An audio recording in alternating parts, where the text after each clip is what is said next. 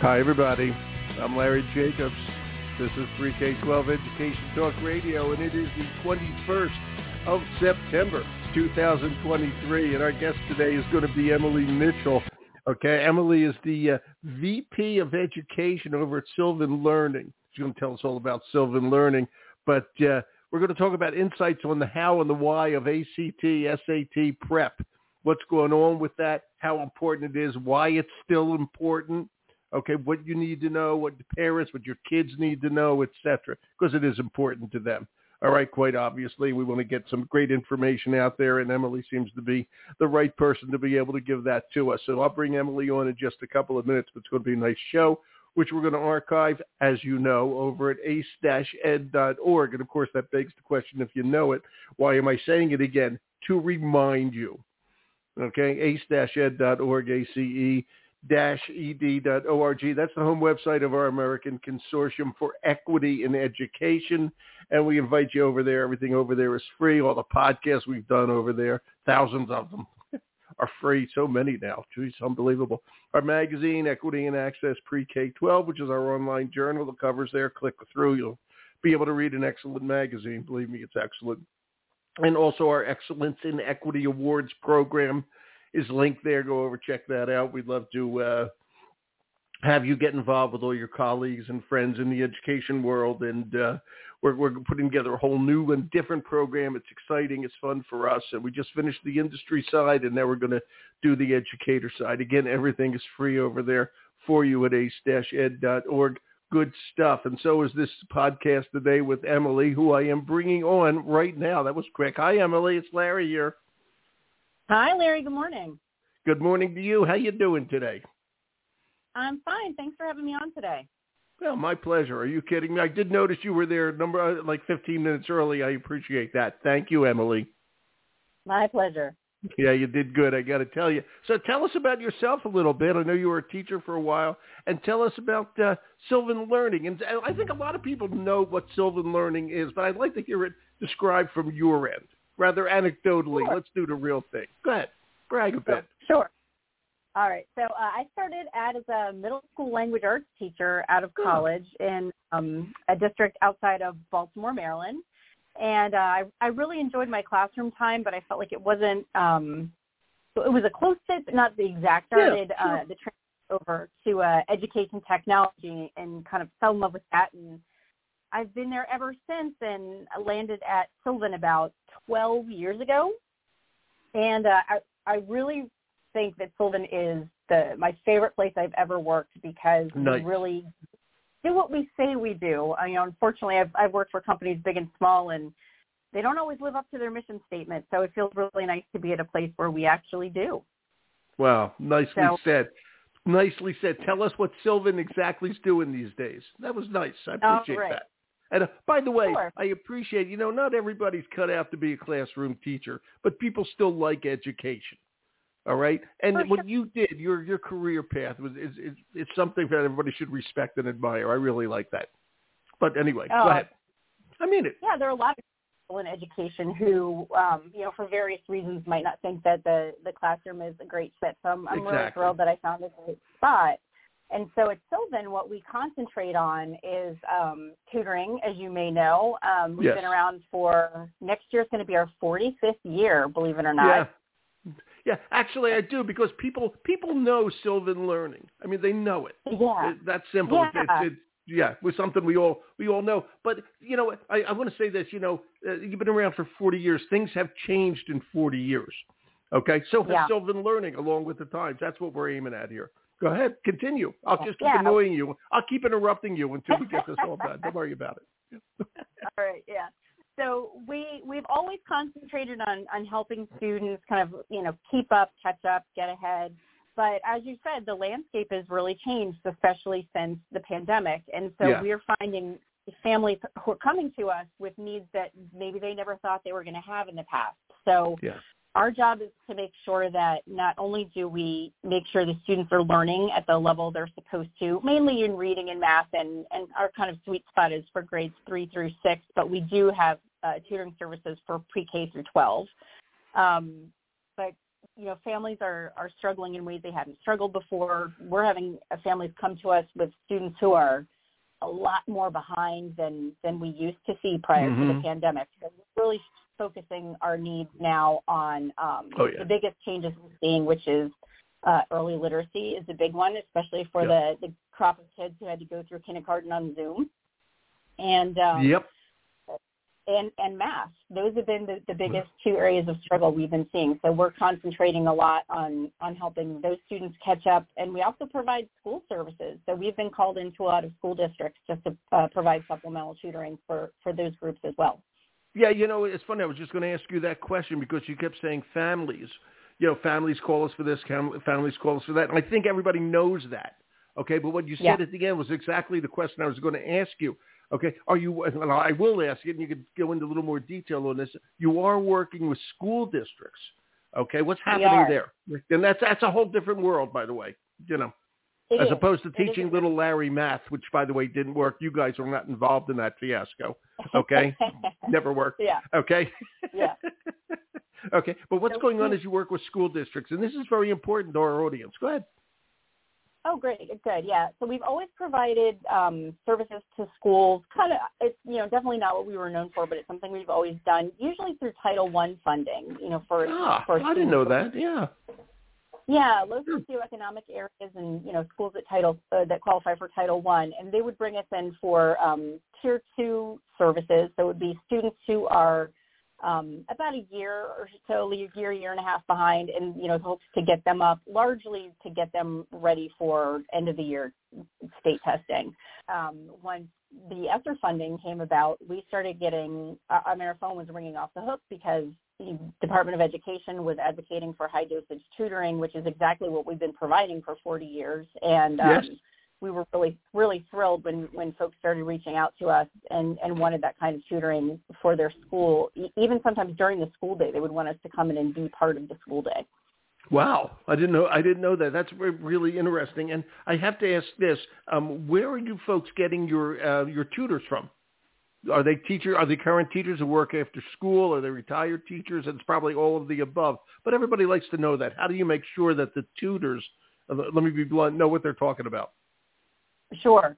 Yeah, and we've had to look kind of high and low for tutors as well as schools have been lately. The teacher shortage has kind of hit everyone. Oh, yes. But traditionally, we do have classroom teachers who would come to us after they've finished teaching their school day, and they would come and tutor in the afternoons and early evenings for Sylvan. So that's still happening. And then we've also kind of tapped into retired teachers groups. Good. And a lot of those folks just, they miss the classroom. They're great teachers with a lot of experience, but they don't necessarily want a full-time job or to come back. So it lets them have kind of recreate those good experiences they remember from their classroom days with the kids, but it doesn't tie them down in a way a full-time position would. Yeah, it's so interesting the way tutoring has changed, Sylvan has changed, et cetera, et cetera. And again, everybody knows the name. They were able to catch up and find out all the cool things that they're doing right now. And I want to ask you about this now. What we wanted to talk about today, and I know you wanted to talk about this as well. We have the SATs and the ACTs, okay, which, as you well know, have been a little bit under fire these days. And a lot of schools, colleges are dropping them, okay? But they're still important, okay? They are still part of the picture. All right. And everybody's going through change and all that as the culture changes, et cetera. But it's still important, still something that kids strive to do well in. All right. And so I'm going to ask you some of the questions you wanted me to ask you because I know you're an expert in this. First of all, are a lot of kids still taking the SATs and ACTs? They are. And for the same reasons I think taking them is that they want to find different ways to help themselves stand out to the colleges and universities they're applying to, and test scores is one of the ways that they can do that. Well, if a school doesn't look at the SATs and ACTs, can kids still submit an SAT and ACT to that school just so they can see what the score is? Do you know? Most of the schools will take the scores. If you want the school to look at it. So our advice is always, there you go. Look at where you're applying, figure out what the average scores are for the students who are accepted, because all of that information is public. It's pretty easy to find. And then go ahead and take the test. And if your scores are at or above the average of the accepted students at that school, go ahead and submit them. It's definitely not going to hurt you. But if you're not a great test taker, you had a bad day, whatever it might be, if you're applying to a test optional school, they really will not hold it against you if you don't submit scores. Yeah, when I took the SATs, I must have had a bad day almost 5 times in a row. Okay? It was a bad day. I never did well in those things, but I never did well in a standardized test anyway. Okay? I know a lot of people don't. That's why I'm glad some colleges look at other things as well. I hope more do, but I think the SATs and ACTs are extremely important. How are they? Okay, and I know you know this on predicting how well a kid is going to do in college, and I'm the opposite. I'm the antithesis. Okay, I did lousy on my SATs and very, very well in college. Okay, so talk to me about what kind of predictive capabilities do they have?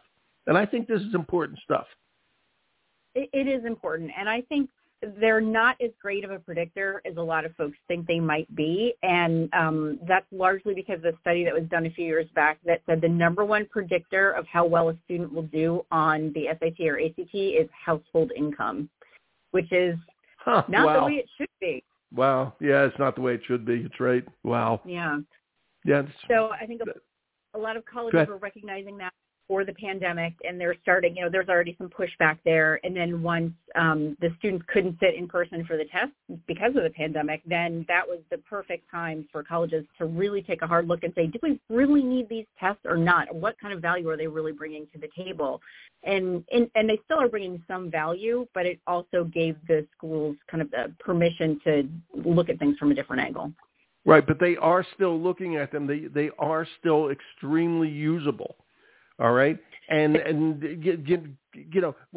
the guidance counselors, the school counselors, up to this to help kids? I mean, what's the general feeling out there? Is the general feeling, yeah, I should take them, or is the general feeling, nah, the hell with it? The general feeling is go ahead and take them, because even if you bomb it, if you're applying to a school that doesn't necessarily need to see them, it's not going to hurt you. And there are some states out there that tie state scholarships to test scores on the SAT or ACT. And so if this gives you a shot at free money for school, why not take it? It's a great chance to explore your financial. Yeah. Florida's a big one that'll do that with their state schools. Well, that is very interesting, and thank you for saying that. So where does Sylvan fit in on all this? Okay? Talk to me about what you guys do with SAT, ACT. This is interesting. Sure. We have SAT and ACT prep courses. It's content that we've designed ourselves over 40 some years of experience, and lots and lots of students who have taken the test after studying with us. And one of the big undertakings we have right now is, as you may know, there's a new SAT coming out in March of 24, and this will be the first. It's all digital. And so a lot of families are getting nervous about, new format, new test. Are we really ready? So we're starting even now to hear from families who want to start studying now for the new test format. Well, I'm mixed up. What would be the difference in the test between digital and would it be analog or not digital or written or whatever? Why would digital make a difference? I literally don't understand that. Yeah. So the test is it's more than just a transfer of the traditional paper pencil test with the bubble sheets into a digital format. They're also making it adaptive. So usually when you have a computer adaptive test, you answer one question. If you get it right, the next question's a little harder. If you answer it wrong, next one's a little easier. And the difficulty in the test will adjust up and down depending on how the student does. The SAT is a little different in their adaptability, whereas it's adaptive by half of test. So the student takes the first half of the test. You don't know how you've done, but the second half of the test, the difficulty of the second half of the test will be determined by how well you did on the first half of the test. So the students, that's going to be a big adjustment for a lot of kids because they won't necessarily know which second half they've been put into unless they can really judge how easy or difficult the questions are that the test is serving them. That is really fascinating, which goes a long way to explaining why after I took the first half of the test, they asked me to do an essay on Goodnight Moon. Okay, that was as good as I could get. Right. So, adaptive for Larry. Okay. It was, wow. So knowing all that, okay, how do you train kids to do better in it? Okay. Because have you guys seen what's going on? This is really interesting. So you have to be proactive on all this. This is coming down the pike.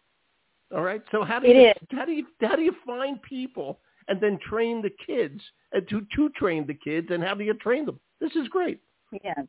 Well, the first place we had to start is gathering all the information out about the new test from College Board so that we had enough ramp-up time to make sure our materials and student workbooks and teacher training was ready. And, College Board was releasing information kind of in dribs and drabs, so that was not always easy to get everything that we needed.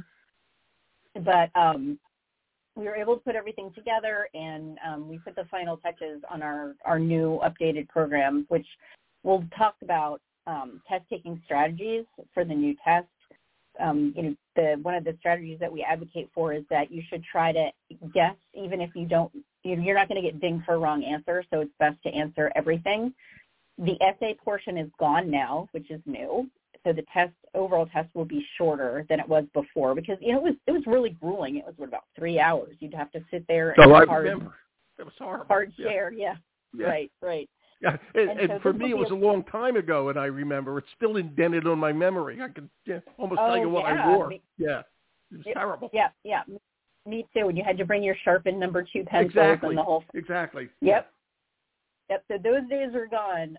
Good. And this test will be a little more forgiving for students who have trouble with the endurance aspect of the test. Excellent.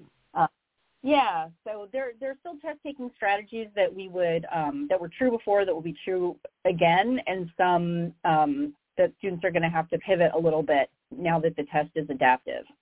What changes in the test-taking strategy? Just a little hint on that. What is it that changes?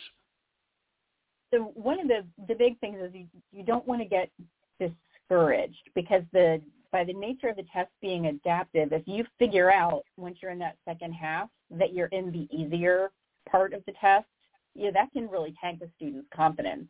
So one of the things you say is really just keep going. Don't assume you've been put in the easier half, even if you strongly suspect it.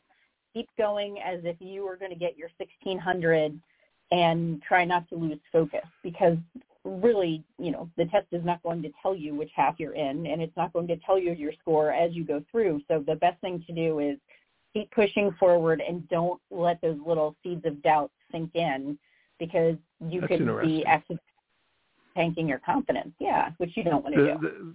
So can you still, if it adapts to you taking the I don't know how to say this, the less strenuous the second half, it's adaptable.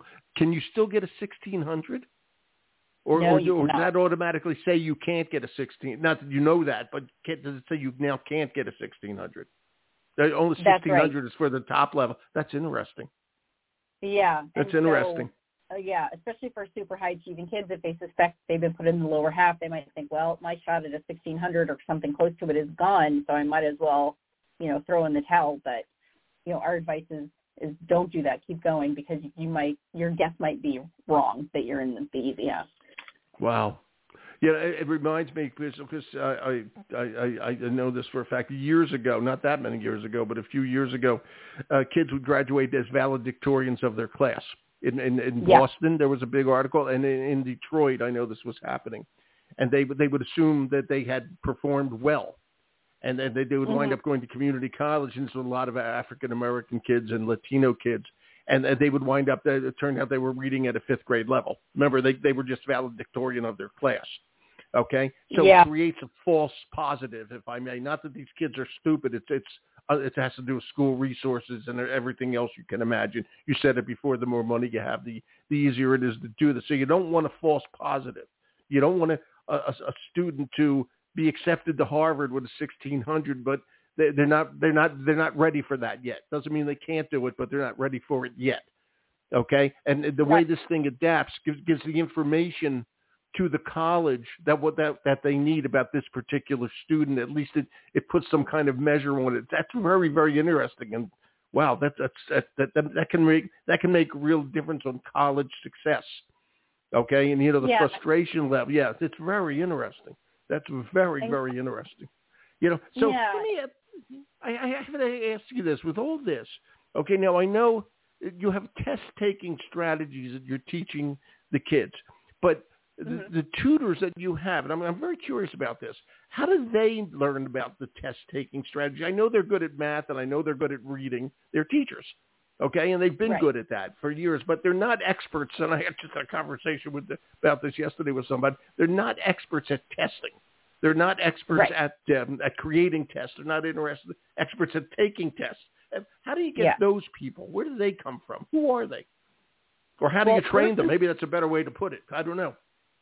Yeah, well, we look for teachers who have SAT or ACT administration experience or scoring experience, because a lot of times companies will, especially for the open-ended portions of the questions, historically they would hire kind of an army of teachers to score, which they don't necessarily need to do anymore, but those folks still are out there who did have that kind of experience, because it wasn't that long ago that they did need that army of teachers. But that would be the first thing we look for, and then the second thing we would look for is secondary experience, junior high, senior high teachers, and then we can train them on test-taking strategies. We have a teacher guide so that the teachers can refer to it as they're doing the prep courses. So we can make sure they have all the resources they need, even if it's their first go around teaching SAT or ACT prep. It's so interesting, and I have to ask you this. You heard at the beginning, I hope, that we're the American Consortium for Equity in Education. Yes. And to me, as we're talking here, and the adaptiveness of the testing, et cetera, what you said at the beginning, that kids do better in the higher economic classes, et cetera, really what we're boiling down to, and this is where Sylvan kind of fits in nicely, and I want people to understand this. This is, in many ways, an equity question. Okay, we're kind of trying to make kids have more confidence than they used to, find out exactly where they are and go to the right place. Talk about Sylvan, if please, from an equity point of view as you see it, and I know you have thought about that. Yeah, it's something that's always on our mind, and that's why our school services division is so important to me, because we're able to serve thousands of students whose families might never have been able to afford us otherwise.